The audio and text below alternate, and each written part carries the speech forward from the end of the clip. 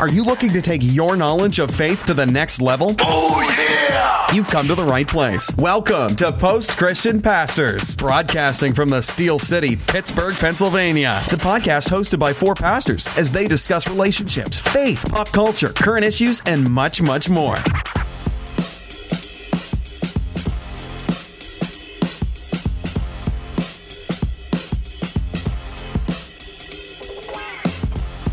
Welcome to Post Christian Pastors. Hey, we are glad you have joined us for another exciting episode. And I'm Mark Helsa, along with the boys. How you guys doing?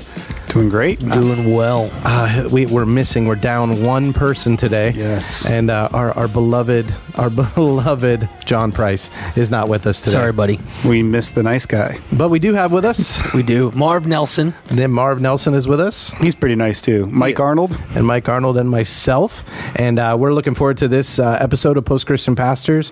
Hey guys, before we get started, just before we recorded this episode, we just found out that Prince died.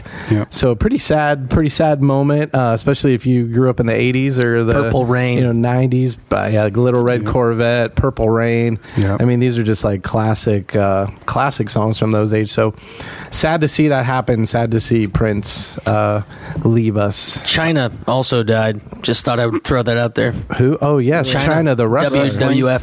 Yeah, it's been a crazy. It's been a crazy year for musicians. It happens in threes, guys. But musicians, it seems like this year especially. Yeah, the old guys. There's been like a ton of musicians who have died. But we're glad you've joined us here on Post Christian Pastors, and this is a podcast. It's just a group of pastors, and we get together, and we basically talk about what it's like in society. And it's our deep belief that the United States is a post-Christian society, and so how do we live in that? How do we live out our faith in that? How do we love people in the midst of that? All those things. So we've been discussing that over the first 3 episodes of the podcast. This is episode 4, and the title for this episode is called Pastors Gone Rogue.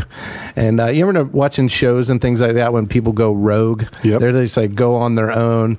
They're always going rogue. Like a rogue spy. It's like Jack Bauer always went rogue on 24. He just always went off of whatever he was supposed to do. He just kind of went rogue. I just have the Star Wars Rogue One in my mind. Just where I'm at right now. So I once drove a Nissan Rogue. Oh wow! All right. Well, there you go. So all right. We're going to talk about Pastors Gone Rogue. We're excited, and we're going to talk about things like power and leadership and mega churches and kind of how you can get lost in leadership and different things like that. It should be an interesting episode, whether you're a pastor or not.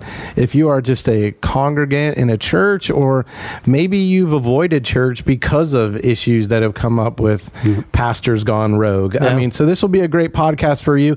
We've got some great guests for you. I'm pretty excited about this. I have my former boss and pastor, Matthew Hartsfield, who's going to join us from Van Dyke United Methodist Church in Tampa, Florida, just north of Tampa. And we worked together for about 5 years, so excited to have him on. That's going to be fun. And the guy, we got to say this, the guy who wrote the introduction for Marv's book, because we got to push the book. That's right. The book is out there. What Good is Jesus? It was the subject of our first episode. But Marv, Warren Bird's coming on, and Warren Bird is from the, we'll introduce him more later, but he is from the Leadership Network, which I've read a lot of books from Leadership Network. Love their stuff. It's great. They do good work. So those guys are going to be coming on to talk about these issues. It's going to be a great show. We're going to have some fun. We hope that you will stick around and be a part of it. So we'll be coming up with those guys soon, and we'll be right back here on Post Christian Pastors.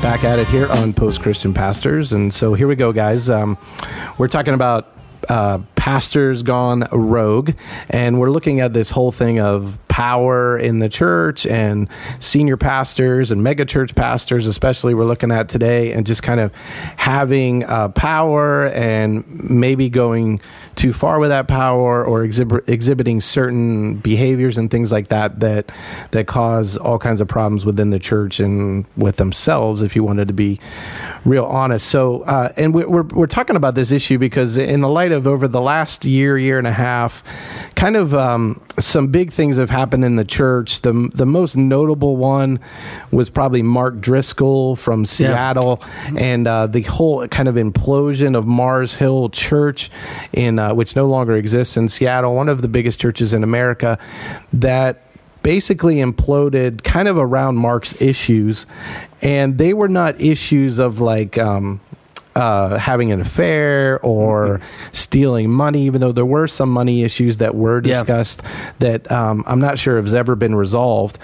But really, the heart of the issue was the way that that Mark controlled people, created a abusive atmosphere for people that worked there. It was leadership behavior. It was leadership behavior and like huge Misuse ego, of power. kind of huge ego, controlling, just abuse of power. And so we saw that come up with Mark last year, and we'll talk in a minute about this recent one that just came up, I think last week or the week before, which was Darren Patrick. Both of these guys were from Acts 29, which is a church planning network. In fact, Mark founded Acts 29, which is a huge church planning thing. And so I just kind of want to walk through the Driscoll case really quick, and just kind of talk about how that happened, and then talk about the Darren Patrick thing, and then also kind of share some of our own stories of things that have happened in our experiences working under people that were leading in the church. So just to revisit the Driscoll thing, so that happened in about 2014. In October of 2014, Mark actually resigned after the elders challenged him on these behaviors. He never actually went through the process, I don't think, that they had laid out for him to do. And let's just say this, we are on the outside looking in on these things. Right, we don't know the deep inner workings. So our critique or our look at this today is not to point the finger at people's sins. We're all sinners sitting around here. There's not a perfect pastor sitting around here. But our real intent is to look at what's healthy in leadership, how can a church handle problems with leadership in a healthy way, what should you be like as a pastor, or what you should expect from your pastor if you're listening to this and you're a congregant. So the Driscoll stuff, I want to read this because I think it's fascinating. I want to read this. This comes from a guy named Ron Wheeler. This was a letter that he wrote to Mark Driscoll. He was one of the founders of Acts 29. He was kind of in the founding of it. And he wrote this letter to Mark, and I just want to read it because this is kind of captures some of the things that we're talking about of abusive leadership, of kind of using your power and authority in a wrong way. He talks about meeting with Mark and hearing about his vision for the church, but then there's this big but, and he says, "But then I listened as you slandered and maligned the men and women we worked with behind their backs, who, though we didn't agree with some of them theologically, were wonderful people and never deserved to be spoken of or treated the way you did. People who I know would have considered you a friend and have no idea how you really felt about them. I have personally tried to go back and apologize to people who were kicked to the curb along the way, and yes, I do feel I was complicit to your actions, guilty by way of association and being silent," probably because he was worried about his job, right? So then he says, "In the fall of 2004, my then wife had an affair with another person on staff who was also one of my closest friends. Add to all that some significant personal weaknesses and sins of my own, and we needed serious help. I asked you for that help, and in customary fashion, you dropped the hammer. When all of your recommendations on discipline weren't followed, you came unglued. You cursed me up one side and down the other. You threatened and berated me. I have never been spoken to the way you did to me then. It was vicious and startling. I was reeling and devastated from what I had just discovered with my wife. wife and close friend. Then you involved yourself in our eldership in a most irresponsible and reckless manner. In hindsight, it never should have gotten to that point, and I accept full responsibility for that. But what I needed was trustworthy biblical accountability. Instead, I got slander, threats, and verbal abuse. I know it all now. I read the communication you had with the other elders behind my back. Ugly, slanderous, defaming lies, Mark. I thought you were my brother, and you treated me like scum. On March 17, 2005, I sent a letter of grievance to the board of Acts 29, asking them to address what I had come to realize over time were serious character flaws of yours. I made the case that biblically you were unfit and disqualified as an elder, a case based on long-established patterns of pride, lack of self-control, sexually vulgar and slanderous speech, exaggeration that bordered on deception, gossip about others, and confidentiality issues. Again, not the big ones that people typically, point out with pastors. Well, he slept with this person, or not good, or he stole money, or something like that. Your words rarely matched up to how you live. You can't preach Jesus and curse people. You can't preach Jesus and threaten people. You can't preach Jesus and be sexually vulgar. You can't preach Jesus and denigrate women. You can't preach Jesus and then shun people. You can't preach Jesus and give rich people special privileges. You can't preach Jesus and steal people's material. You can't preach Jesus and approve the use of funds for your desires instead of the donor's desire. You can't preach Jesus and cheat your way on the bestsellers list. It really is this simple. To preach Jesus, you have to be like Jesus. You destroyed people, Mark. You've ruined people's reputations through your own perverse interpretation of God's grace. You've cast people aside who you decided were not on mission, spoke of a pile of dead bodies behind the Mars Hill bus. That was an actual quote. Wow. The pragmatism backfired. What you won them with is what you won them to. And now there are thousands who have been hurt and who have hurt others. Beautifully, many of them are finding forgiveness and healing as they reconnect with each other and grow in grace. Please, Mark, just stop, step down, resign. Wow. So that comes. So there's a ton of stuff in there. Okay, so but again, it's dealing with this issue of arrogance, pride, exaggeration, favoritism is in there. I mean, there's a lot of things that I think we would say that we see increasingly over and over again are acceptable sins a lot of times for people who are in big ministries and usually are not held accountable to those sins. So that was in Mark's case, and obviously it finally came to a head. Now, the recent one is Darren Patrick. And Marv's going to kind of highlight that case because just to kind of put a stamp on this to say some of the same things. And the crazy thing is about this is both of these guys, Mark Driscoll, Darren Patrick, were both in Acts 29. Right. And when Mark Driscoll was removed from Acts 29, Darren Patrick was on the board that removed him. Signing a letter removing him. You would think you would see this kind of behavior and then see it in your own life. And then repent of it. We're going to talk about repentance and restoration, that kind of stuff too. But Marv, if you could kind of highlight. And I think that what you just said was probably the thing that shocked me most about the Darren Patrick story is that he had seen the fall and the failure and the hard crash of Driscoll, but didn't allow it to change how he looked at himself. Or set this context. So Darren Patrick, pastor of mega church, I think of 6,000 or something, The Journey in St. Louis, I believe. And Darren, on the vice president of the Acts 29 Church Planning Network, was just removed from his senior pastorship. And this is the letter you're about to read that was sent from the elders. Just to kind of tell you why. So if you could. It says the initial and now confirmed accusations were not of adultery, but did violate the high standard for elders in marriage through inappropriate meetings, conversations, and phone calls with two women.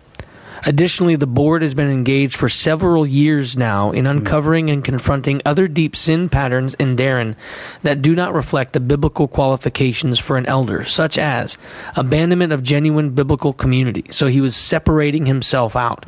Refusal of personal accountability. So when he was challenged with things that he was needing to work on, he ignored it and then didn't have personal accountability. Step back from that. No accountability. Lack of self-control. manipulation and lying, similar to what we saw in Driscoll. Yep. Domineering over those in his charge, similar to what we saw in Driscoll. Kind of abusive workplace. Yeah, misuse of power and authority, again, very similar to Driscoll. A history of building his identity through ministry and media platforms. Now, That's an interesting one. Yeah, that wasn't necessarily something that we saw in Driscoll in the initial letter, but I think it was also part of his failure. Mm-hmm. Because there was this sense of, I'm bigger than this church. I'm bigger than what people are allowing me to be. So I'm bigger than life itself. I'm a celebrity pastor. Right. Yep. I mean, and Darren, like, I love a lot of his books. I mean, Sure. Church Planter was a fantastic book that challenged and saw me look at myself as a man and say, how am I as a pastor? And then he wrote the book on manhood, which just came out not too long ago. Like the Dude's Guide to Manhood. Right, the Dude's Guide to Manhood. And it was a good, challenging book. But even inside some of that, as well as in some of Driscoll's books, his book on marriage, there were certain things you're like, wow, that's taking it too far.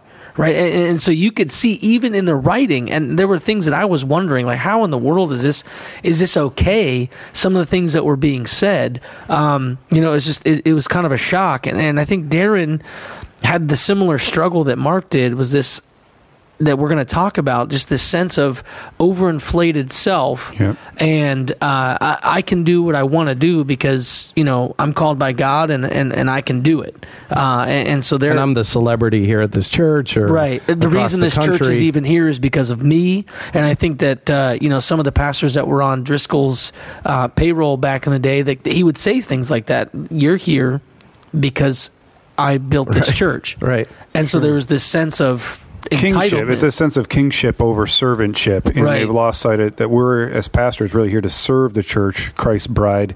It's not here to serve us, Right. And so sometimes you lose sight of that in success. So, Right. Mike, as we get into this, again, we bring up these two examples because they are current examples, and again, we are all sinful, Absolutely. we are all broken, flawed pastors.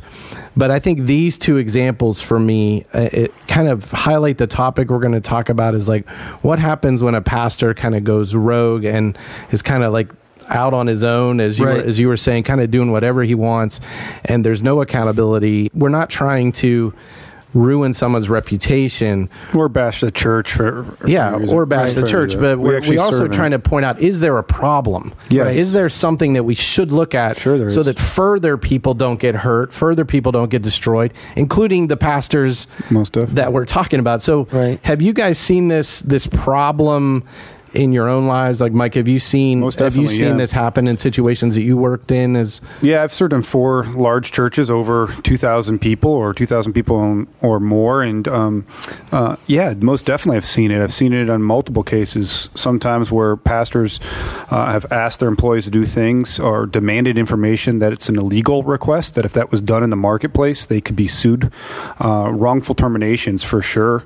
Multiple times where power has been abused. Almost in this thought of like a theocracy, that the pastor's word is the word of God, that they get to rule this kingdom. And so they're given so much authority. Sometimes it's structurally set up that way, that the organization has been set up in such a way that the elders do not have real true authority. They could advise maybe, but to even do something like that we talked about here, where they removed a pastor, I've been in environments where that's impossible. Because of how the governance structure was created. Wow. And so...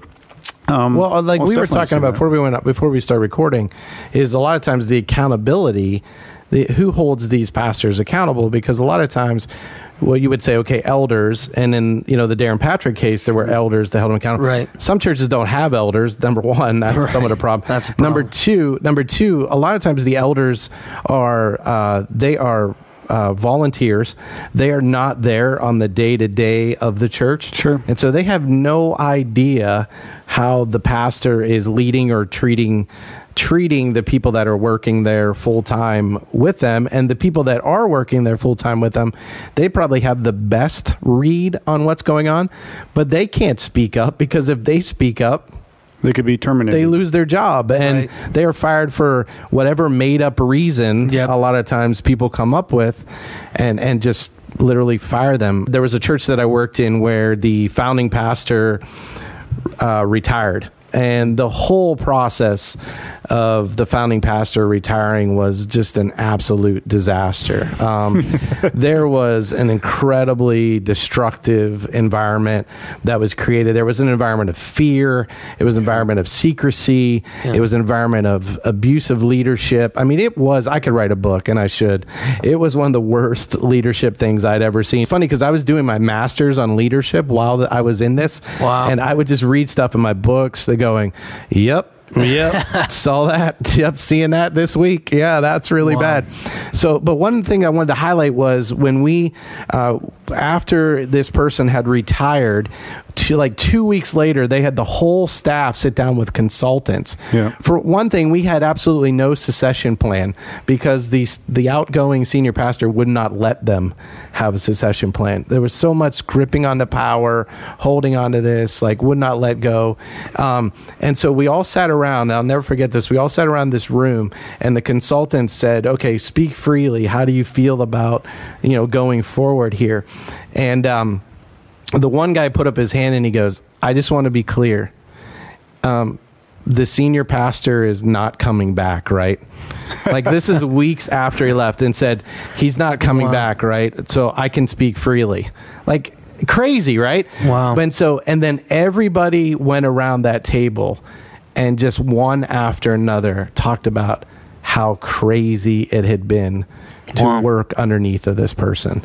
And that is something that there were people on the board of that church who would say, oh, this church has thrived under this person's leadership. And everybody who worked on staff, though, said, that's not true. That's not true. And every person went around and told the consultant, this is a disaster, and it's been Mark, a disaster. I think one of the tensions that I've been observing, especially in church leaderships, but most of these guys have very strong personalities. If you put them on the DISC test, to be high D, high I, and so there's blind spots to that. Yeah, when it comes to leadership and abusing power, I have a story.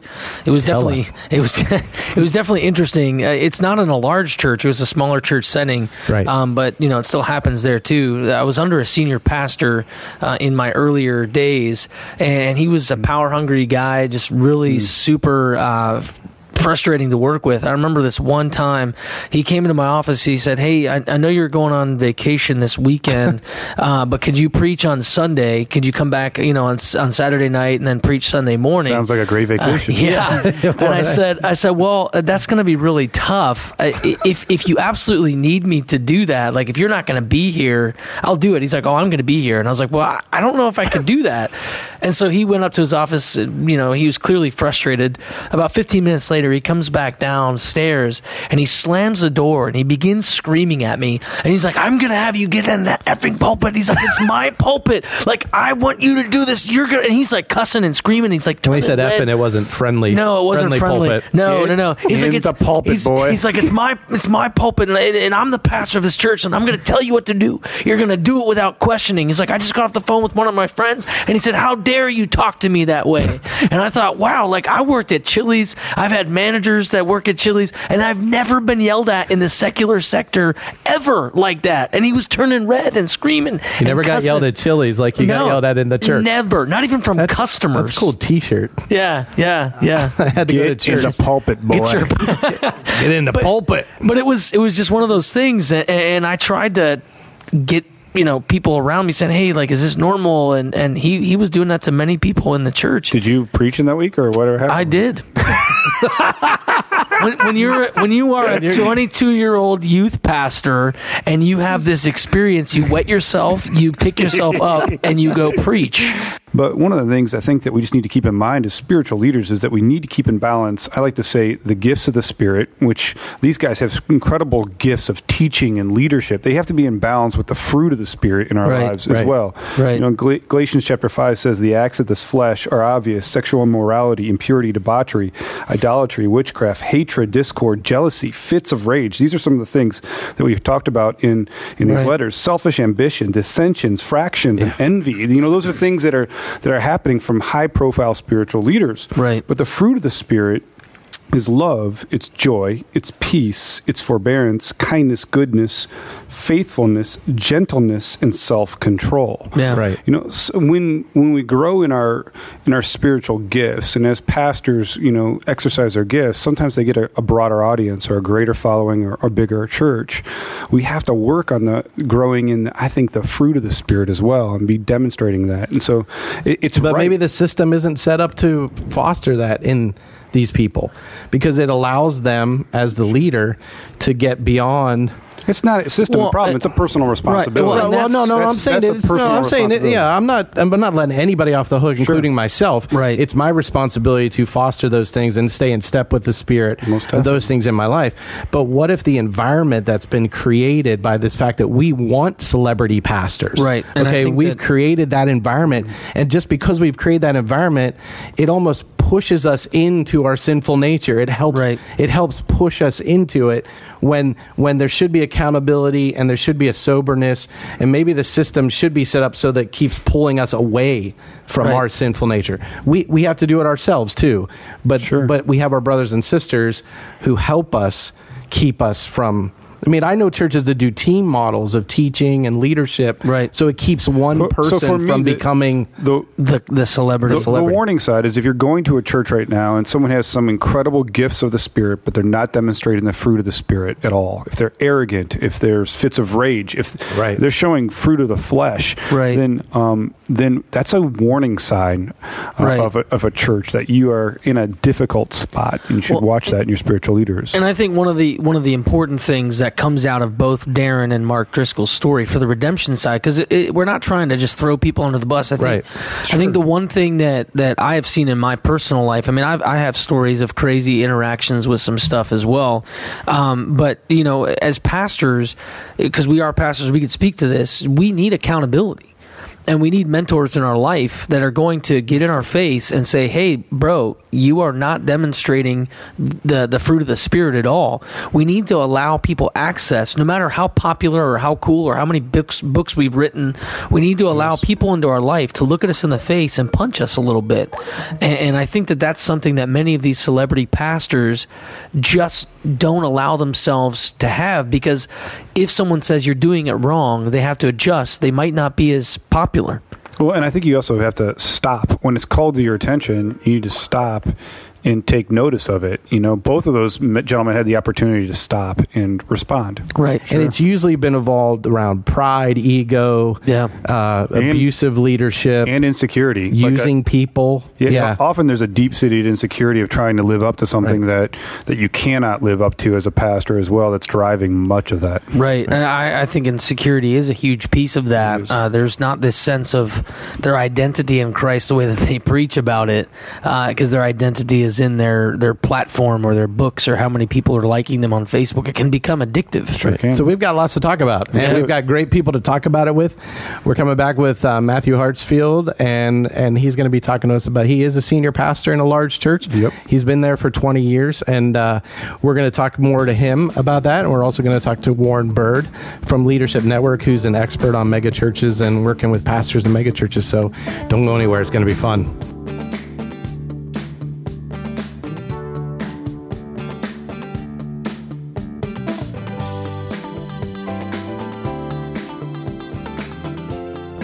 Back here on Post Christian Pastors, and this is going to be a fun topic to talk about. This whole Juicy thing. one. We got a juicy one today, We got a guys. juicy one. Yeah, this whole thing about leadership and senior pastors and abusive leadership and all these things. I mean, it stirs up a lot of stuff, and I'm really excited to have on our next guest. His name is Matthew Hartsfield, and he comes all the way from Lutz, Florida. And my connection, just before we get into his kind of bio, my connection to him is that I got to work with him for like 4.5, 5 years, somewhere in there. We got to work together. I was the high school pastor at the church where he was the lead pastor, and that church is called Van Dyke United Methodist Church in Lutz, Florida. It's about a 3,000 plus mega church there. Matthew's been the pastor of it for over 20 years and seen it grow and went through that whole building projects and all that kind of craziness and did all those things. He's the author of the book called Shouting at Jesus, not What Good is Jesus, like Marv's book. There we go. We plugged Marv's book again. Shouting at Jesus. He's the founder of the Real Ideas Conference, church conference, which helps a ton of churches figure out how to do more effective ministry. It's a pretty cool conference that they host there at the church. He's just an all-around great guy. So welcome, Matthew Hartsfield. Hi, Matthew. Hey, thanks, Mark, so much. And let me tell you, the most blessed 5 years of my 23 years here at Van Dyke Church were when you were with me on my staff. Oh, that's so sweet. I was hoping he was going to say after you left. When you left. I know. He was going to rub. I can feel all the love from Florida right now. Yeah. So, yeah, Matthew, well, the truth is that, my first book, Shouting at Jesus, is going to be now followed up by my second one, Shouting at Mark. Yep. Yelling at your youth pastor. Yelling at your youth pastor.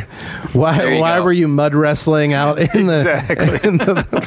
Well, it wasn't mud, it was pudding. Anyway, so... Wow. I don't want that image in my head. Yeah, we did. So, so Matthew, we wanted you to come on because you're kind of in the heart of pastoring a mega church, and I wanted you to come on personally because, when I got to Van Dyke United Methodist Church, I had left a situation where it was a really bad leadership situation. Was really disappointed for me and senior pastors at that point, mega church pastors. I mean, I had pretty much, I was just not in a good place with that, not expecting that was ever going to be a good thing. And when I got to Van Dyke, what I loved was that from moment one, the things I found in you as a senior pastor at a large church is that you were approachable, you were encouraging. I think we had lunch once a week. I mean, we were just always hanging out. You would come over to my house and watch. Yeah, and I always had to pay. Yeah, that's true. That's the privilege of the senior pastor. So, because we were just like poor youth pastor. So you would come over to my house and watch 24. I mean, it was just a total different relationship for me where I came from a place where I think in 5 years I worked there, the senior pastor had lunch with me, I think once or twice that I'd actually sat down and talked. Did you have to pay for the lunch too? And I probably paid, yeah. So, so it was a total different world for me where I was seeing somebody who was, high profile pastor in a high profile church, but who chose to invest in other people. And so, I wanted you to come on to talk about this whole issue when you look at the Darren Patrick thing and you look at the Mark Driscoll thing. And I just wanted to see if, when you heard those stories, knowing who you are, and again, you're not perfect, and me and you could sit here and go around about our things that we know about each other where we're not perfect, and but knowing who you are, and I think the great job you do at trying to be all those things as a senior pastor, approachable and encouraging, and championing other people. My question is, what was your first reaction, your thoughts when you heard these kind of Mark Driscoll stories, and these Darren Patrick was just a couple weeks ago? What are your first responses to things like that? Yeah, well, Mark, the truth is it breaks my heart. I mean, my first reaction is, the brokenness for those guys, and for how that really breaks up a church sometimes as well, and how it messes up the entire kingdom witness. And, as a pastor, one of my first thoughts is, what was a missing piece in their life, and in their ministry that led to that? Because, it wasn't an overnight decision. You wake up one day and say, I'm going to be a ministry bully. I'm going to abuse my power.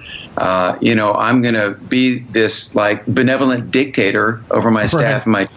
I think it's this slow creep. I think it's this kind of insidious thing that just seeps into your heart and your life and ministry. And so it breaks my heart that back 5, 10, 15, 20 years ago, that those guys, didn't have either spouse, fellow pastoral covenant group, or friends in the church who became those healthy corrective agents in their life. It just breaks my heart for what happened 20 years ago with them. Yeah. Right. I mean, when you look at, and again, we've said that at the beginning of this podcast, we said, this is not a beat on them session. That's not what we're trying to do. Right. We're just trying to get at the heart of why these things happen, to try to help, other people, and also to look at these situations, say, can they be avoided, and how can we do better as the body of Christ to follow Jesus and to love other people. So, Matthew, let me ask you a question. This is Mike. Obviously, when you go into ministry, you don't necessarily go in thinking that you're going to have a tremendous amount of power and influence, and most pastors don't. You go in as a servant. How does that sneak up on you, that you become where this intoxicating power of this intoxicating strength of power comes out over you? How does that sneak up on you? Yeah, which, by the way, if you go into ministry, thinking that it's going to be one big power trip, not only do you get a rude awakening, but you never end up in a position where you're going to have a lot of power, because that's kind of rooted out pretty quickly. So you're right. It's all of us who, kind of entered into ministry, with that sort of servant's heart. That's where it's going to start creeping in. And so what has been sort of the three-legged stool, if you will, for, what has been good support and a good antidote for that stuff in my life is, one, having a spouse who is, yes, highly encouraging, but is very truth-telling in your life and can speak truth to power. And so you have to have a very honest, healthy spouse. You can do it as a single person, but I think it's a great benefit to have that spouse. And the second thing is a healthy covenant group of other pastors that I'm blessed with myself, who are guys that, and we've heard this said before, I remember the first time hearing it from Randy Frazee at a Promise Keepers event, to have guys who love you but are not impressed by you. Yeah. That's good. And can just, therefore, speak that truth into your life when you're getting too big for your britches. And I think the third thing is the reality that you can have healthy friendships in your church. Yeah. I'm amazed by how many pastors believe that it is impossible to have healthy friendships in your church, whether they're on your staff or whether they're laypersons sitting in the pews.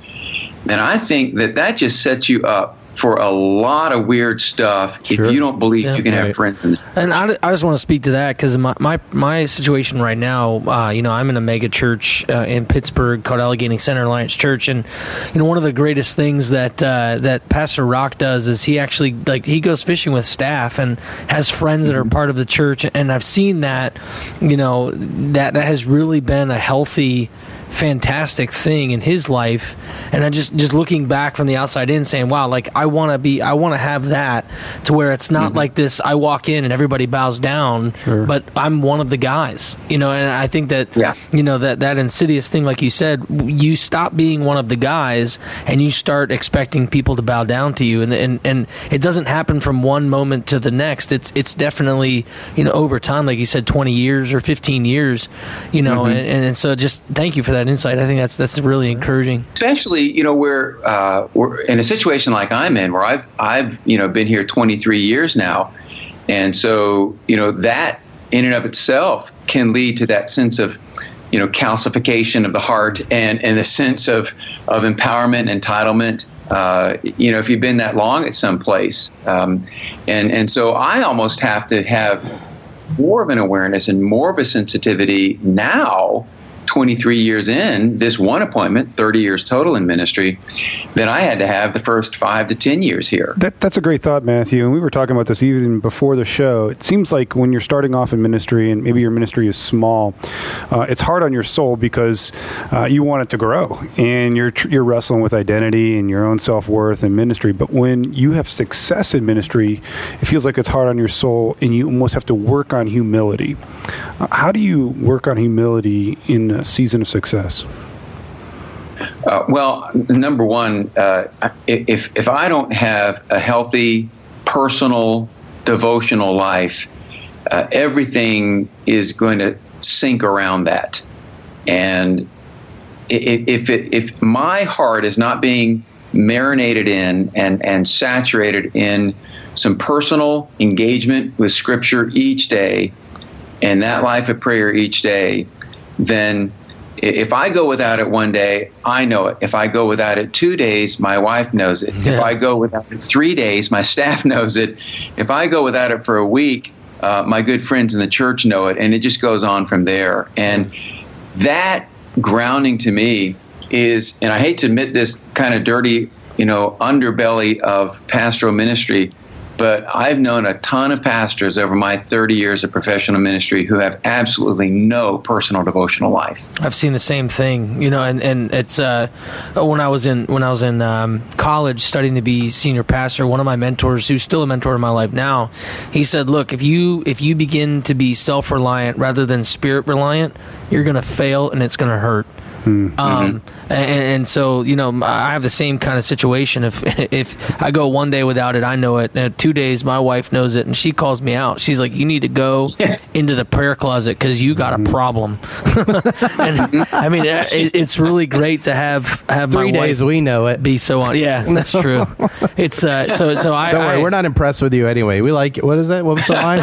We like you, but we're not impressed with you. Yeah, I don't know. I know where Marv goes fishing. Is it on the Monongahela River? Or No, see, here's the thing. I don't go fishing. See, he invites people. I hate fishing.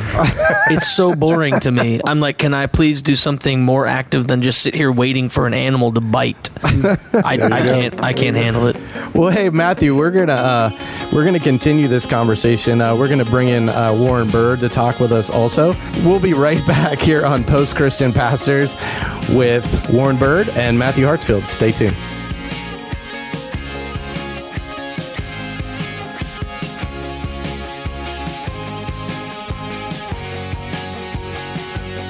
Welcome back to Post Christian Pastors. This is Marv. It has been a pleasure to talk with Matthew, and now we are going to have our second guest, Warren Bird, come on, a personal friend of mine. He's the Director of Research and Intellectual Capital for Leadership Network, one of the leading researchers, if not the most leading researcher in the country on megachurches and pastors, author of 28 books, including his newest one, God Dreams, which is a really phenomenal read. He served for 14 years as a pastor, and he also wrote the foreword for my book, What Good is Jesus? Warren, you wrote a book? Thank you. Wait a second. Yes, I wrote a book. I did. Warren, thank you so much for joining us today. Hey, it's great to be the friend of Marv Nelson, and you did write an awesome book. So doing the forward was easy. That's nice. So that's pretty impressive resume there, Warren. Could you add something to it? Like, are you a great dancer, or I don't know, No, say something? Actually, we got tired of doing the wedding shuffle, so we went to dancing, and then we went to remedial dancing, and then we went to remedial dancing. Whoa! And we're still going to weddings and doing the shuffle because one of us. Is a little bit slow on that. I do have a wonderful, beautiful wife of 36 years. That's nice. Cool. Well, Marv's got some questions for you and for Matthew, who's still with us. Sure. Matthew Hartsfield is still with us, right? Matthew, you're still here. All right, Matthew's still with us. So go ahead, Marv, and ask some questions. I have two leading questions into this conversation as we're talking about power and pastors and mega churches and some of the issues that can come with being a celebrity pastor. The first one, Warren, is for you. What has your research shown about issues, both good and bad, as it pertains to pastors in mega churches? I mean, I know it's kind of a broad picture, but there are probably some highlights of the good and the bad that you've seen in your research, because you've been doing it for a really long time, and some great stuff has been coming out from Leadership Network. Well, how narrow do you want it? Do you want to talk about pastoral terminations in particular and authority? Because of all church sizes, 28% of church pastors will say that at some time in their ministry career, they were forcibly terminated from that role. The larger the church, the less likely that is to happen. But because of media and high visibility, the more people tend to be aware of the terminations of the larger church guys. Okay, well, yeah, I'd say you can go broader or not. I mean, just when it comes to let's start with good issues in your research. What is popped? It could be power, authority. It could be just some good things that are coming out for megachurch pastors. What has some of the research been positively? Well, you've probably, Marv, from your youth pastoring background, you're aware of the stat that the high turnover rate of youth pastors and also the rate of when your effectiveness begins. And so often your effectiveness peak is after the time that you've already gone. Yeah. So the good news is that pastors, senior pastors in general, are inching up in their longevity at their present churches. And that's even denominational systems that do appointments are realizing that this idea of reshuffling everybody just arbitrarily every few years is not necessarily healthy for the pastor or the church. So we are seeing long-term models and high fruitfulness after about the 8th year. Yeah. Yeah, well, and my other question then, too, when it comes to power and the negative aspect is why do you think the misuse of power is the new scandalous leadership failure for large church pastors? I mean, we know Explain that. Yeah. So I mean, we've seen Darren Patrick and Mark Driscoll. There's this sense of abusing their power, misusing it. You know, like you said, there's longevity there, but there seems to be some kind of control that's happening. And with these guys, there was a lot of scandalous use of that power, misusing it, refusing personal accountability. So why do you think, instead of remember the 80s and the 90s, there's a lot of sexual sin that broke up a lot of pastors. Now it seems to be this misuse of power. Is there any research that goes into explaining why you would think that that's the new scandalous leadership failure? I hear what you're saying, but I probably take issue with almost every sentence that you said.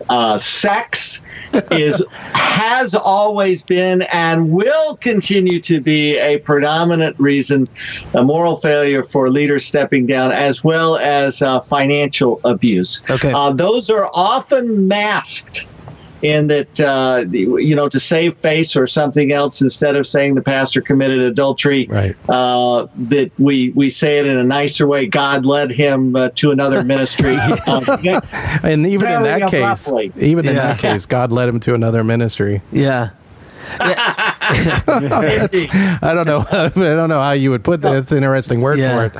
So that's always been and will continue. And yes, there was a wave of televangelist visibility, but I think the key word is visibility there, as the prominence of TV people and TV people with TV ministries and all and the media of communication and frankly, the role of we don't have to respect those in authority. We can just tell it as it is. And if it was a scandal, let's let everybody know that it was a scandal. But, there's always been also that tension in terms of the less subjective issues like pride or arrogance or bullying, and things like that. And first, be aware that many churches, the goal of church discipline is always restoration. Yeah. And so you have your John Pipers and others who in essence, John, who Bethlehem Baptist, Minneapolis, who kind of keeps his emotions on the edge of his sleeve, in essence said, hey, my ego got out of check and the elders are working with me on it. And indeed they did. And indeed his ministry ended just as strong as you would have hoped, because he had a board to work with him and the board didn't abruptly release him. So there is a restoring thing. Now, just another piece of the puzzle. Think through all the professions there are with arrogant, bullying leaders. CEOs of companies, politics. Schools, politics. There's no or very little check for people like that. It is only in ministry, and hopefully it's not the Nazi police attitude who are trying to oust their pastor, though that may be the motive of some, but it's always a restoration idea. If we're going to do this as a team, how can we truly hold each other accountable in a healthy way? Now, all that said, in recent years, the Reformed tradition in particular has had several high visibility folks, Darren Patrick, the most recent, where they were clear this is not a moral issue in the sense of sexual sin or financial greed. We love that, Yeah. Warren. I think that's fantastic. Exactly what we want to camp out on is that whole idea, that second layer of sin, getting past the sexual and financial things, but really addressing this issue of pride and arrogance in how pastors handle success. How have you seen, maybe it's a positive way to ask this question, both for you and for Matthew as well, how have you seen pastors work on humility and handle success so that their character doesn't lag behind the growth of their ministry? That is such a good question, because that character issue is usually at the core of what happens. And too often, as Mark Driscoll himself said, my character hadn't developed as fast as the ministry had. And so many pastors are trying to be very intentional about who gets to speak into their lives. It's very easy when your ministry is thriving and everything's going well to be surrounded by yes people or big dream people, and who in your life besides your wife can tell you no, or can say that's unwise, you're biting off too much, this is going to end up with you crashing in some unhealthy way. And those that have invited an accountability circle that's a true accountability circle, indeed are some of those who have the accountability circle have said, okay, Pastor, time for a timeout, because in our view, things are out of hand right now. Matthew, you lead a large church of, I think, over 3,000 people. Obviously, you've led a ministry that's grown. How do you make sure that you focus on growing on your character as well? I believe it's primarily the awareness of one word, and that's isolation. I believe that so many pastors are living in isolation because beyond, as Warren has said, beyond their spouse, who are they really connecting with? Right. Who are they letting into their world? And I at least know in the circles that I run, it's very easy as a pastor to be isolated from other pastors and then to be isolated even within your own church. Yeah. And the antidote, at least in my life in ministry, has been twofold. One is that I now, for 26 plus years of my 30 years in ministry, have done life together with 6 other pastors. The 7 of us have been in a covenant group together where we do life together, and every spring and every fall we're on a retreat together, and we are in between those constantly in each other's lives and faces sometimes. And when I talk about that with other pastors, there is this like blank stare. Pastors. Yeah, they just have that covenant group, that accountability group, let alone that kind of longevity. And it just is amazing to me. In fact, the covenant group that I'm in has been asked to share later this year at the New Room Conference that's coming up in Franklin, Tennessee, as well as to go to Asbury Seminary and share our story there. Because what we're hearing is that it's such an outlier anomaly. And pastors, when they hear, they're like, well, I want that. I'm not intentionally isolated. They just unintentionally end up isolated. Right. And I think that is a huge problem, this idea of accountability. We were talking about it a little earlier. And my personal thing is that, even in the Driscoll case, and Warren, you talked a little bit about John Piper. Driscoll early on said that he was being mentored by Piper, and that Piper actually called him out on some of these things early on, and he quote unquote confessed them, but never changed his attitude. And I think that not only do we need to be held accountable, but we need to actually, when someone calls us out, like you both were saying, we need to have people that can punch us in the face and we say, okay, ouch, I really do need to change that. Is there anything, Warren, from research, or Matthew from your experience, that helps you to be living in that humility space? Because I think that it really does come down to, I'm not as awesome as people say I am. I have issues, and I think that some of these pastors, they have so many sycophantic people that follow after them, that they begin to. Word. It is a big word for a pastor.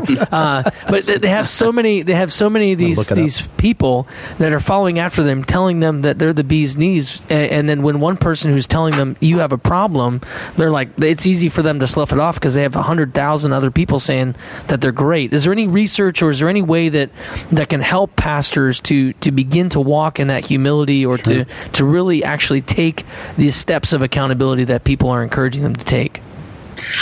I hang around with a lot of senior pastors, and I get to sit in a lot of senior leadership teams. And one difference that I really notice is this idea of how much the pastor makes heroes of others. Not because that's the politically wise thing to do, but because the pastor really means it. That's a good one. Example, you have some pastors, you go on the church website, and there's only one biography under the staff. We just talked about this. Yeah. We just talked about this, about a church I went to in Florida when I was working for Youth Specialties, and I was speaking. It was the largest church in Florida, and I went there and spoke, and the senior pastor wouldn't let me introduce the host, who was another pastor in the church. He wouldn't let me introduce that person, because he wanted to be the only pastor that was introduced in the church as a pastor. Wow. So it was crazy. I was so angry. So anyway, go ahead. It really is. And pastors like that with an unchecked ego truly see themselves as the hero of every story. But so often their ministry is limited because they have not created the culture of empowerment that is absolutely essential if a church is to multiply, and dare I go so far as to say, if biblical discipleship is to happen where everybody is reproducing themselves through someone else. So all that to say, those pastors that don't make heroes of others tend to be the ones who have the celebrity mindset, and the discipline of making heroes of others is a constant reminder that you can reach people that I can't. You can do things that I can't. We're all in this together. We truly are the body. Yeah, can I say that really quick? Matthew's on here. This is something that Matthew always did so well, is that Matthew always made heroes of the people on his staff. He always pointed out how great a job they were doing. In fact, I was just on his Twitter feed this week and looking at Matthew's Twitter feed, and it just always pointing out, these people are great. I love working with these people. And it was just, it was great to see that, because Matthew Hartsfield's always been great at making heroes out of other people. So your point's very well taken, and I saw it done. To do it now that you're not on my staff. Yeah, it's so much easier. We don't have losers on your staff like me, but yeah, that's good. Yeah, just real briefly, one aspect has to do with money. We're right now, Leadership Network, in the middle of the large church salary, staff, and budget survey at leadnet.org/salary for churches attendance 500 and up. And yesterday I was talking with a pastor who was like, well, all that really matters is the senior pastor, and everybody else just kind of gets a fixed rate. And the disparity between his salary and the rest of his team was just incredible, versus a lot of churches, since I get to see the results of all this, and I kind of compare, okay, how close is the number 2 person to the number 1 person? I would suspect that those churches where the number 2 person makes, 90% of what the number 1 person makes, and there's a team of others that do well, I would suspect that that's the kind of church that the pastor is truly functioning as a team and not being this solo big ego where inviting a future fall. Sure. I want to dive a little deeper into this for both of you guys. And one of the things that I've observed just in over 20 years of ministry is that often as pastors, especially senior pastors of high-profile churches, there's almost a myth created about you from congregants. They see you as larger than life. You speak deeply into your lives. They know about your kids and funny stories at home and almost feel like they're a part of your family if you share stories like that. I had worked for one pastor where someone out of church, a lady was walking out of church and said, "Pastor, you're a gift to the state of Ohio." And he was standing right next to his wife, and his wife kind of looked at him and said, "The problem is you believe that." She was joking with him as a little pride dig on him. But so there's this myth that can be created for pastors. I liken it almost to professional athletes who we put on pedestals and we think they're better human beings because they're good at a physical skill in the field. Pastors get this platform and this myth that can be created about it. Think about it even in a multi-site church where a pastor is not ever physically present. It's just a video of their teaching. So they're never known as a human being.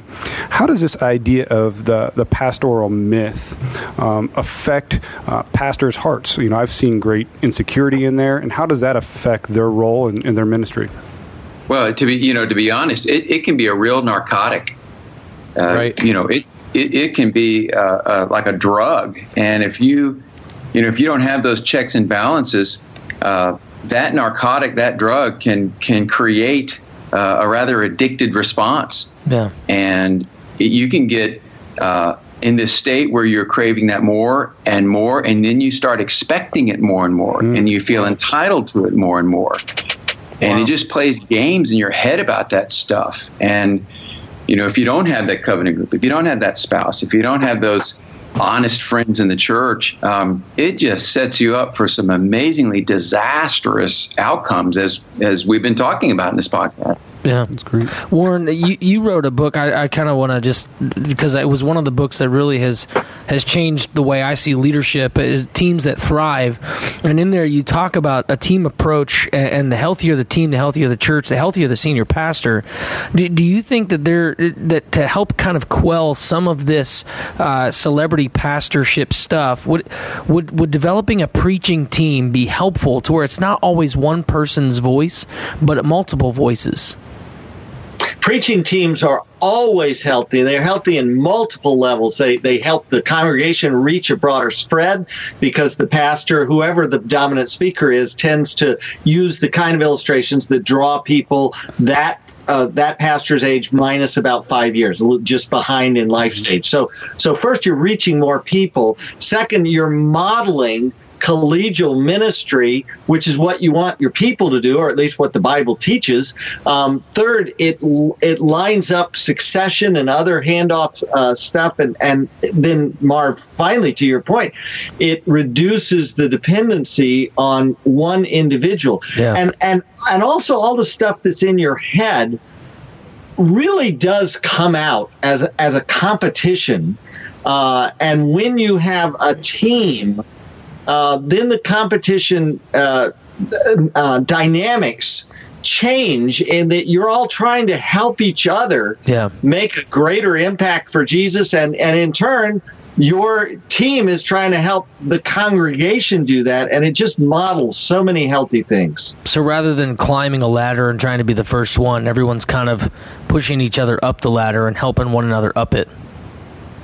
Yeah, that's a great way to look at it. But it also humanizes it. Bill Hybels uses a sermon illustration about one of his boats, and then the next person on the teaching team says, well, last week Bill told us about reaching someone for Christ on a sailboat. Let me show you what that sailboat looks like. And they have this little dilapidated dinghy type thing. And Bill Hybels only tells stories about boats. I'm convinced that that's the only stories he knows is about boats. He likes to sail. Just joking. Just having fun. Well, when he had me out to talk about his succession, it was going to be on one of those boats. Yeah. and my wife's only advice was, honey, you don't swim so well, so you must promise to wear a life preserver in case they don't like what you say. Matthew knows Bill. I think he's been on the boat. Have you been on the boat, Matthew? Yeah, and you're right. He is a boat nut. Totally. He's going to have to, his succession plan is to go down with the boat. His everything ends. Or he'll just sink with the boat. Or sail off. Either way. Sail off to Narnia. Back to the point here is that we validate each other when we play off of each other, and humor always opens the door for the serious impact of God's truth. So it's a win all the way around, and indirectly it helps all of us not take ourselves so seriously. It's great, Warren. Thank you so much. Yeah. Warren, I got a question for you. What do you see as the future of the megachurch? Well, first you read articles that say, okay, it's a boomer phenomenon and all that, and that is absolutely not true. There are, there's a huge young generation of the Matt Chandlers and Perry Nobles and Stephen Furticks and others that are growing them not only faster, adding more campuses, in other words, going from 0 to 10,000 or 0 to 5,000, whatever, in a shorter amount of time. So the future of the large church will continue because there is a certain efficiency of economy of effectiveness if at the same time the church grows larger by getting smaller. In other words, people find their identity in that small group or ministry, and therefore, since they have friends, networks, and all, they really don't care how big it is. In fact, the bigger the better, because that in certain ways makes, okay, well, then we got more service times available, more specialized options. Oh, great, there's an Alzheimer's, there's a support group for people whose parents have Alzheimer's. Well, where else could you find that with a Christ-centered emphasis than a large church? So there are a lot of pluses that will cause it to continue as long as this idea of community really works for people. Yeah. Cool. Yeah. Matthew, you want to add anything to that? Yeah, it's it just kind of resonates with everything that I'm experiencing and that my friends are experiencing. For instance, Mark, George Acevedo. Yes. My best friend, member of my covenant group, who's pastor at Grace Church in Cape Coral. And a good friend of mine, too. I've been down to his church several times. That's right. I know he's been in some groups with you, 6 Warren, degrees as well. of Jorge, or 6 degrees of Acevedo. And, he probably is one of the best examples of creating a teaching team and doing multi-site, multi-campus work in a team that I can look at in the entire country.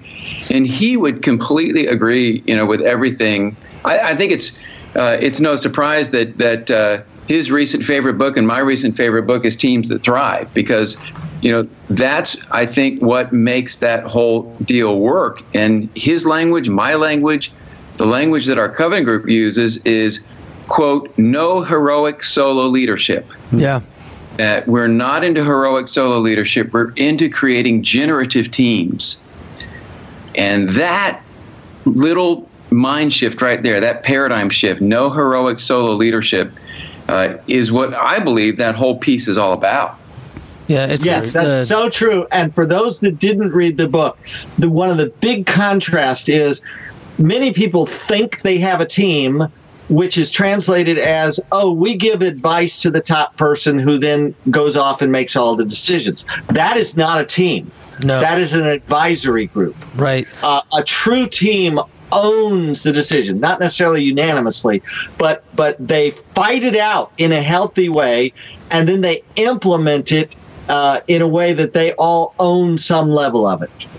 Mm-hmm. Awesome. Hey, guys, this has been great. You've given us some really great things to think about. And if people are listening to this podcast, whether they're pastors, lay people, however, things to look at their church, for leaders and churches to be as healthy as they possibly can be, because churches are not going to be healthy unless they have healthy leaders. So you guys, it's been great to have you here. Thanks so much for being with us. Matthew, thanks for being with us all the way from Florida. And Warren, thanks for being with us all the way from New York, right? You just had a big primary a couple days ago.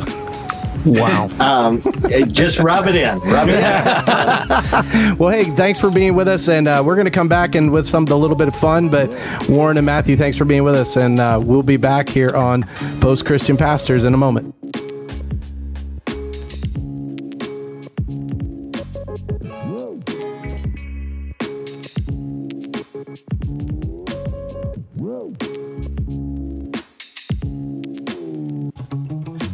Oh, what a great conversation that was with Warren Bird and Matthew Hartsfield. And Matthew is still stuck around with us because we want Matthew to play 10 bad questions. 10 bad questions. It's our great game here at Post Christian Pastor. So, Matthew, are you ready? I know you're a little afraid, but are you ready to play 10 bad questions? I'm questioning my judgment for sticking around for this, actually. But We let Warren off the hook. Warren's a wimp for not sticking around. We should have made Warren stick around. That would have been great. All right, so here we go. Cue the music, and here we go. 10 bad questions. Question number 1, Marv. Do you think there is a Bigfoot? Absolutely. And her name is Maisie, my wife. Wait. You just called your wife Bigfoot. Wowza. Because she will never listen to any podcast. I know and get away with that. Okay, all right. That's very good. All right, well, 10 bad questions is off to a great start. All right, question number 2, Matthew. This is our question we ask everybody. We've been asking this for everyone. If you could run your fingers through Donald Trump's or Joel Osteen's hair, which one would you choose and why? Oh, my goodness. It would be Joel Osteen because he'd smile the whole time. Oh, man. that's 2 for He'd Joel like Osteen, though. We ask that is. question every week. Make you feel good about it. All right, Joel gets another tick in his not tick, anyway, little mark, whatever you call You it. can have a tick in his hair. That's all right. All right, number 3, Matthew. Have you ever whipped and nay-nayed? I will not incriminate myself. I am invoking the fifth. Do you know what whip and nay-nay is? No. Oh, see? Okay, That's great. Well, you It is know a what? dance. After this podcast, you have to go Google it. All right? Yeah. I don't know. I'm afraid of what would pop up. No. It's clean. It's okay. It's totally clean. It's the new totally thing. clean. It's a dance. It's a dance you can do. So, question number 4. Ask the teenagers, Matthew. They'll know. Yes. Question number 4 They'll is. show you. We got question number 4 is what is your favorite Mark Helsel memory? My favorite Mark Helsel memory was actually the day when he pulled out of town and left our staff. Oh my goodness. Wow. He knew you were on to bigger and better things. That's all. You know what one of my favorite memories is when we in the middle of a hurricane, we went out and got brisket at Sunny. that's right. We went to That Sunny's was barbecue exciting. in the middle of a hurricane. Wow. These restaurants were the only restaurants left open in all of Tampa Bay. Yep, and Hurricane Charlie. All right, number 5. Number Who's 5. This number is mine. 5. Matthew, if you can do one job for a day, what would you do? Another job. Oh, my fantasy job would be to be a fly fishing instructor. Ooh, look at that. You go fishing with Marv. More boring fishing. There you go. All right, number 6. Have you ever been in the middle of a sermon and really had to pee? All the Not time. just pee, but the other thing as well. Oh, wow. in the middle of the sermon. Yeah, that's rough. Nice. Did you have to dismiss yourself? No. Actually, I have a remarkable self-control and strong constitution. Yes. So no. Wonderful. That's wonderful. I once wonderful. preached with a bucket when I was sick. I don't wanna preached know. with a bucket. I brought it up on stage and So I to actually throw up, right? I made it through the sermon without throwing You up. want to make sure. No, I should have clarified that. Well, you should have, because he said, pee and then the other thing, and then you're like, I brought a bucket. I needed to know. All right, Marv. Actually, Mark, you preach. The rest of us need a bucket. Oh, nice. Oh, man. All right, number 7. Question number 7. Who would you rather go to the beach with? Snoop Dogg, Hillary Clinton, Regis Philbin, or Bernie Sanders? Ooh, that sounds like a fun beach day. Wow. It would have to be Snoop Dogg. Oh, Yes, me Snoop too. Doggy Dog. Man, I'd love to go with Regis in a Speedo. I think he'd just meet people. He would introduce you to people. He'd be walking. Wow. Why Regis Snoop is Dogg? a Speedo. Why Snoop Dogg? Since I'm so white and skin cancer ridden, I could ask him to just devote his whole time to putting it on me. Lathering you up. Lathering you up. I can see would be- Snoop Dogg rubbing stuff on your back. That would be Wait, awesome. that is the oddest response to a question. The creepiest answer you've ever Yes. had. It was awesome. I'm fairly weird. All right. Number 8. Matthew, is Justin Bieber on your iPod? Absolutely not. No Justin Bieber. But who is? Who's on your iPod? Who's like your most If embarrassing? he's on the iPod of any of my staff, I fire them. Wow. It's abusive. He does know Jesus. Wow. Who is on your iPod? Actually, I have to show my age as a baby boomer. because I have Jack Johnson on my iPod. I've got Nora Jones on my iPod. You know, I'm a baby boomer guy. How about Prince, Purple Rain? Yeah. Prince died today. Yes, Prince died today. Very sad. Okay, if you had to watch a late night talk show, Jimmy Fallon, Jimmy Kimmel, or Stephen Colbert, who are you watching? Even though I know you go to bed early, who would you watch? I do. I go to bed before all those guys come on. Way before they're on. But it would be Jimmy Fallon, actually. Yeah, that's little Jimmy Fallon. All right, Jimmy Fallon is the best interviewer of all of them. Nice. I think Jimmy Fallon is like a youth pastor. Watching Jimmy Fallon's like watching youth ministry. He is. He makes me nervous. Most musically gifted of all of them. I know. He plays guitar. There's singing, there's fun games, and there's interviews or discussions. I think it's youth group. He missed his calling. He should have been a youth pastor. I know, he should have been.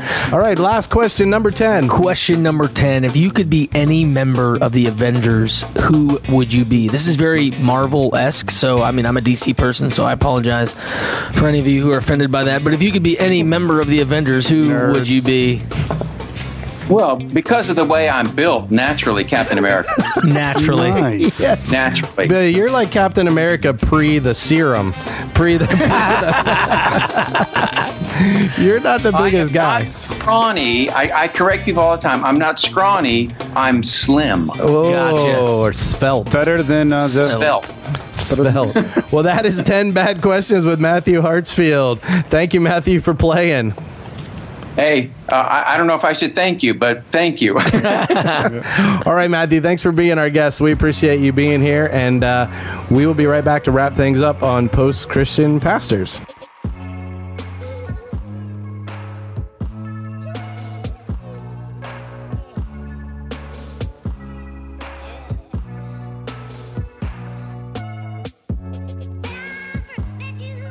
Back here on Post-Christian Pastors. Well, time to wrap this show up. That was fun. Warren Bird, Matthew Hartsfield. Yep. What'd you guys think? That was it was good. Lots of great conversation. information. Lots of really awesome content that I think challenged me and made me look at this issue a different way. Just wrapping all that, like ending that, I feel tired. I don't know why. Just like inside, I feel like maybe it's just the heaviness of it. There's a little bit of heaviness there, because I think all three of us sitting around this table, we just have a heart for the church to be, it's the hope of the world, right? Or at least it brings the hope of the world, Jesus, to everybody. So we want it to be the best that it can be. And so I don't know, I feel a heaviness after I talk about stuff like that, just because you want it to be such a great place, but sometimes it's not, and we're all flawed people, as we said. And so I hope that people took this in the right spirit. We weren't picking on Mark Driscoll or Darren Patrick. Those are brothers in Christ. Amen. And Darren, if you want to go online and read it, Darren wrote a great little paragraph about him coming to grips with his own sin and repenting of that and moving forward. So we hope that when you listen to this, you hear that there's forgiveness and grace for pastors, and the forgiveness and grace and restoration and redemption and all those great R words that we love. And it's beautiful. And so we hold on to that because Jesus is the only perfect one. So I hope when you hear this, you realize that your pastor's not perfect, but you do pray and hope that your pastor is walking with Jesus as closely as they can and trying to be the best leader that they can. Most definitely. Yeah, I think there's a lot to take away from it, just for anyone that's working and achieving and getting some level of success in life, just to realize how important it is to work on your humility. I loved how Matthew talked about that. Both Matthew and Warren, very intelligent, very experienced people. We just gleaned from their experience and wisdom that they brought here. They both just talked about the importance of being open, not being isolated. So wherever we're at, whatever success you're having, what an important principle, just to be open and to be humble. Yeah. For me, personally, just hearing the passion that Matthew had about spending time with the Lord and really making that a priority, because like he said, the dirty underbelly to some pastors is that they don't. And that's been something I was challenged by a mentor in my life, Ron Walborn. He's the dean of ATS where Warren teaches, and he always talks about this reality of surrender and surrendering to the Holy Spirit. We can't have the gifts and the fruits of the Spirit unless unless we're really surrendering to the Spirit. I mean, some of the gifts, like you said, Mike, earlier in the show, can definitely be shown, but we won't be able to have the fruits of the Spirit unless we're surrendering. And so whether you're a pastor or not, the goal really is to surrender everything to the Spirit of God and say, okay, God, like, you lead me, you give me the gifts of the Spirit. I can't create them out of my own will or desire. And you know, especially if you're in leadership, you can't lead well without the Spirit of God. And sadly, you know, I think many pastors try to lead well without the Spirit, and they're trying to lead by themselves. And I think that's where a lot of the problem comes. And you know, it can be insidious and slow, as Matthew had said. But, you know, for me, that's the big takeaway for me, is just continuously surrender myself to the Spirit of God. Well, that's great, guys. It's a great place to end, and it's been great to be with you again. We missed John today. So, hey, shout out to you, John. We love you. We missed you. Sorry. And this is Post Christian Pastors, and if you're looking for us on Facebook, just search that, Post Christian Pastors, or you can find us on iTunes or Podcast Addict or any place that people download podcasts. We're not hard to find. So look us up, listen, download us, listen to this craziness that we're a part of. And we have some great episodes coming up. So love to have you along for the ride. So time to say goodbye, guys. All right, goodbye. It's been great having you, and go Cavs, Cleveland. This is your year. Yeah, on that note, goodbye. Peace out.